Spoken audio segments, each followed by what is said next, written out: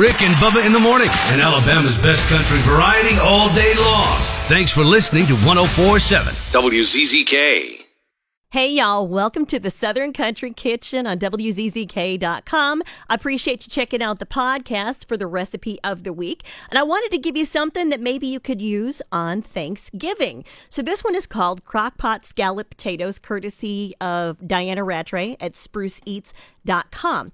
Now, the prep time on this is 15 minutes. The cook time is 5 hours in the crock pot. And it's only 4 servings, so honey, I would double this because I always like leftovers, or if you've got more people, whatever. All right, let's go with the ingredients. Now here, this is based on 4 servings. So again, when you do this recipe, you're going to want to double it up to have more.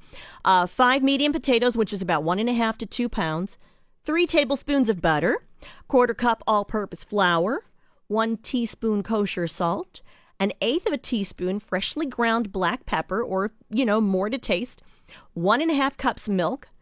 1 cup shredded cheddar, plus more for garnish if you want to. Heck, there's always room for more cheese. And then optional, you can use some fresh chopped parsley or chives, just for the top. All right, here go your directions. Generously butter the bottom and sides of the slow cooker crockery insert.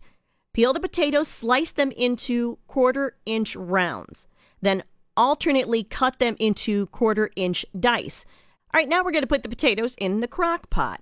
Then we're going to combine the 3 tablespoons of butter in a saucepan over medium-low heat.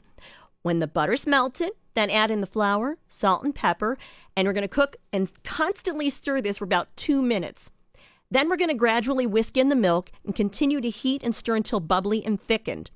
Once that's done, you're going to add in the shredded cheese. Yes, I'm smiling. And continue cooking, stirring until the cheese has melted.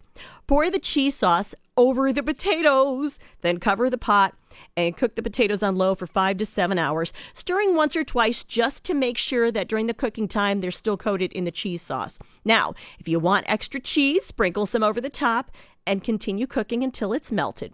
Then all you have to do when it's done is transfer the potatoes and sauce to a serving bowl. And then if you want to garnish it with the chopped parsley or chives.